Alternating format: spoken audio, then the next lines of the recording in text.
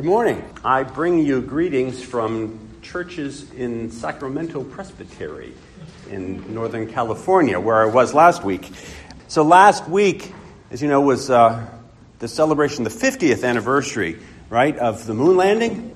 So this particular congregation that I worshiped with had a special communion service because there was a personal connection, good friends with Buzz Aldrin, who was, as you might or might not know, was a Presbyterian elder who had received permission from the clerk, the moderator of the General Assembly at the time. Who was that? James Edwards, maybe? Received permission to serve communion outside the bounds, which is what Presbyterians have to do. You know, if you're going to go somewhere else, you do need permission. And he had it. So if you remember, 50 years ago, you remember that there was a broadcast, and then there was about 8 minutes of silence. And some people knew what was going on. Some other people didn't and thought, oh, we lost connection and they're gone. That wasn't the case. They were taking communion at the time, which is pretty interesting. Also, the musical selections were incredible. When I Wish Upon a Star was the first. Of course, you're in California. They're gonna play that. And then Fly Me to the Moon, which is a great one. Henry Mancini, right? And Moon Over Miami. It was great. It was an interesting service. It was really good. We're coming back to earth, though. This morning begins our summer sermon series concluding book. We are opening up Paul's letter to the Romans, and we will spend the next 6 weeks, and that's what we have left of summer, to say. 6 weeks of Romans. Well, there's 16 chapters in Romans, so we're going to do a fair amount of coverage. And we begin this morning in the middle portion of the first chapter with Paul's words to Christians, some who he knew and some who he didn't, who were in that first congregation in Rome. First, I thank my God through Jesus Christ for all of you because your faith is proclaimed throughout the world. For God, whom I serve with my spirit by announcing the gospel of his Son, is my witness that without ceasing I remember you always in my prayers, asking that by God's will I may somehow at last succeed in coming to you. For I am longing to see you so that I may share with you some spiritual gift to strengthen you, or rather, so that we may be mutually encouraged by each other's faith, both yours and mine. I want you to know, brothers and sisters, that I have often intended to come to you, but thus far have been prevented, in order that I may reap some harvest among you as I have among the rest of the Gentiles. I am a debtor both to Greeks and to barbarians, both to the wise and to the foolish. Hence my eagerness to proclaim the gospel to you also who are in Rome. For I am not ashamed of the gospel. It is the power of God for salvation to everyone who has faith, to the Jew first and also to the Greek. For in it the righteousness of God is revealed through faith for faith. As it is written, the one who is righteous will live by faith. This is the word of the Lord. Thanks be to God. Amen. So last week, I was out in California at Lake Tahoe. Actually, Nevada is where the conference center is, separate point across the lake. And as I do when I go out there, I take my bike because usually on Wednesdays, we have Wednesday afternoon off. So I have a chance to go ahead, and it takes 4 hours and 45 minutes to circumnavigate the lake. It has done the past 3 years. This past conference, though, they gave us the entire afternoon and evening off, which was pretty neat. So I had more time to go around and explore. So not just go around the lake, but kind of wanted to see what else was around there a little bit. So I got on the other side, over on the California side, where there was a road that wasn't too steep. And I just started going up to see what was there. And of course, what caught my eye was not a scenic vista or a wild animal, but a church sign. Yeah, this is going to happen. And it was just a simple church sign, and the little church was back in the roads and the pines. Little clapboard church, 100 people or so I think could fit in there. And it says Community Church, and then down below it's got the pastor's name, and then it says Worship 11 a.m. But the three words in the middle, and it looked like it was kind of permanently painted there. It wasn't the sermon for the day. The three words were, "No sin here," in all caps. That caused me to think for the rest of the day and up until this very moment. So I'm thinking, okay, no sin here. Is that to attract people in there so that, this is a sin-free zone? I can walk in and poof, it all just vanishes? Or are these people there above the law? What is it that's going on with those three words? That's kind of a captivating message. And then I think, I wonder if there are any churches down at Ocean City or up at Deep Creek Lake, resort churches where no sin here. Is that a good one? So I've been pondering that, and then, of course, as I'm riding along, I'm thinking, hey, that's perfect for the summer sermon series on Paul, and especially in Romans, because, boy, do we get dealings with sin a whole lot. So it really served for me as a great conduit to this sermon series, because Paul is very explicit in the way he addresses the issue of sin. Maybe not so much right here in his opening verses, but believe you me, we will be getting to it. So, I've got to back up a little bit and begin to introduce the nature of Paul's letter to the Romans, because that context is really important.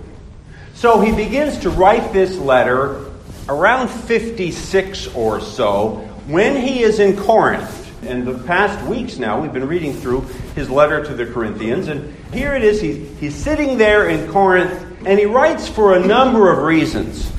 He writes to introduce himself, because he expects to go to Rome later on his way to Spain, is what he hopes, which doesn't ever happen, really. He also writes, as he writes in many cases, to let people know about the collection that is to be gathered, to be taken to Jerusalem. And apparently, as it goes, he's sitting in Corinth. He eventually gets some of the collection from folks in Rome, and then, in fact, he does go to Jerusalem. That's his other trip. And then he comes back again through Corinth, and then eventually does make his way to Rome. But this letter is before that. Perhaps most importantly in this letter is that this is the one time that he sits and writes almost a systematic theology. He really begins to put his thoughts and beliefs down in a very specific, concrete way, addressing many parts of faith, not just sin, but he addresses a lot of the dynamics that are going on in this first incarnation of the church. Now, it's pretty interesting in reading through the letter, kind of back and forth again and again, because the more you read it, the more you understand who it is that he is addressing. Sometimes in letters, sometimes in documents, it's as important to know who it is that someone is writing to as what the content is. And in this case, in Romans, I think it really applies. Because you don't know who he's writing to until the very end of the letter. Ancient letters are different than modern letters. He gives kind of an opening greeting at the beginning, and the very last chapter, in chapter 16, then he sends his salutations to 27 people. So we have this long list of names, 9 of whom are women, and biblical historians have gone nuts with this list and trying to figure out who these people really were. Most important of all, though, is Phoebe, because she is the one who is going to deliver the letter, and he says that very explicitly. So you have Phoebe, who's been with him in Corinth, who is then going to not just deliver the letter, because in the ancient world it wasn't just that a person handed over this scroll or whatever. That person actually went to the congregation, whatever this is, where it's going to be presented, and that person actually read the letter to everybody else because, they didn't have it on the radio or their iPhone or whatever else. So she is the one who reads the letter to the congregation. Not only that, Beverly Gaventa, she's the one who I quote on the opening bulletin cover. She's written the best book about Romans, if you want to pick one up. The book is called When in Romans, and it's a really great commentary. Beverly says that it was also the practice, and this makes a lot of sense, It's also the practice that when an author sat down to write a document like this, they did not do so alone. I think you see the Rembrandt paintings of Paul just sitting in a solitary place, all dark and kind of scribing with a quill pen, which I don't think he had a quill pen. But they didn't do it in a solitary way. They did this with a group of people, and they did this with the person who was going to do the presentation of the letter, so that person would know what the author is really talking about, so that person would know something of the nuances in the letter. So Phoebe is, I think saying she's a co-author might be stretching it, but she is a participant in the writing of this letter, and surely in the presentation of this letter. So surely, in some way, shape, or form, Phoebe, as she's well known as a deacon, probably held a little bit higher position. Deacon was a bigger position than we might think in the early church in Rome and in Corinth and in everywhere else. So that's something about the personalities involved.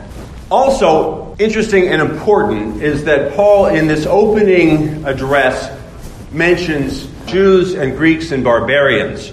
There's also a little bit of history that's interesting and important here in the dynamic of the Church of Rome, because it was not long before, maybe 7 or 8 years before, under the reign of Claudius, the Jews were expelled from Rome. There was word going around of a belief in a person named Chrestus, and this is from a Roman historian named Suetonius, who said that this Chrestus had been killed and somehow was raised from the dead.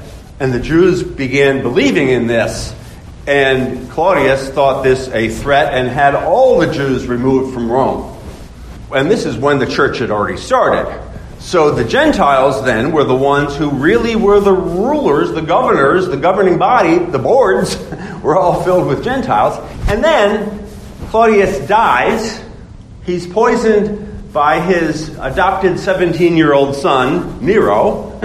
He dies. Nero is the new emperor, and Nero says, "Come back, everybody. All's forgiven." So now you have a congregation that for 7 or 8 years has been governing itself without a contingent of people.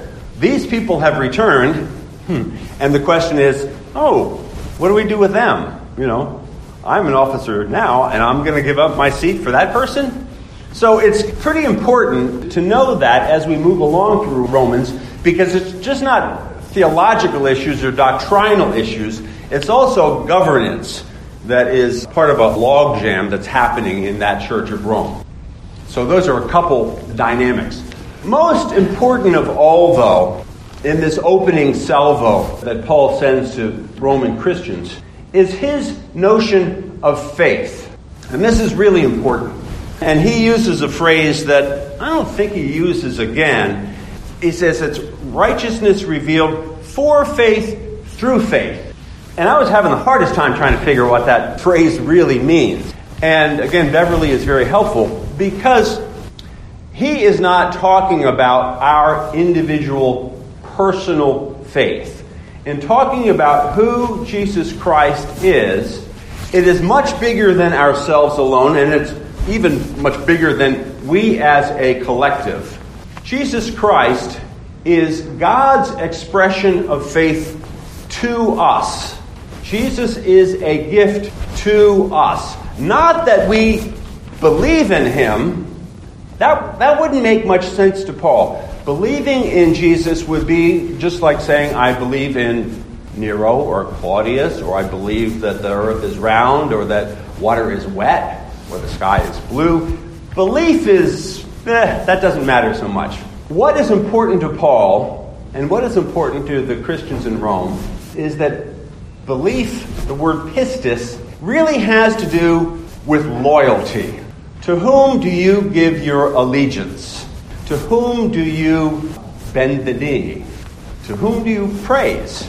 Now, also in this, historically, the words that we use for Lord and Savior, salvation and gospel, those were all Roman legal words that were used in reference to the emperor. The emperor was the Lord and Savior. The emperor was your salvation. The good news, the gospel, was all about the accomplishments of the emperor. So Paul co-opts those words and puts those in reference to who Jesus is. And as Paul does that, he basically writes his own death sentence.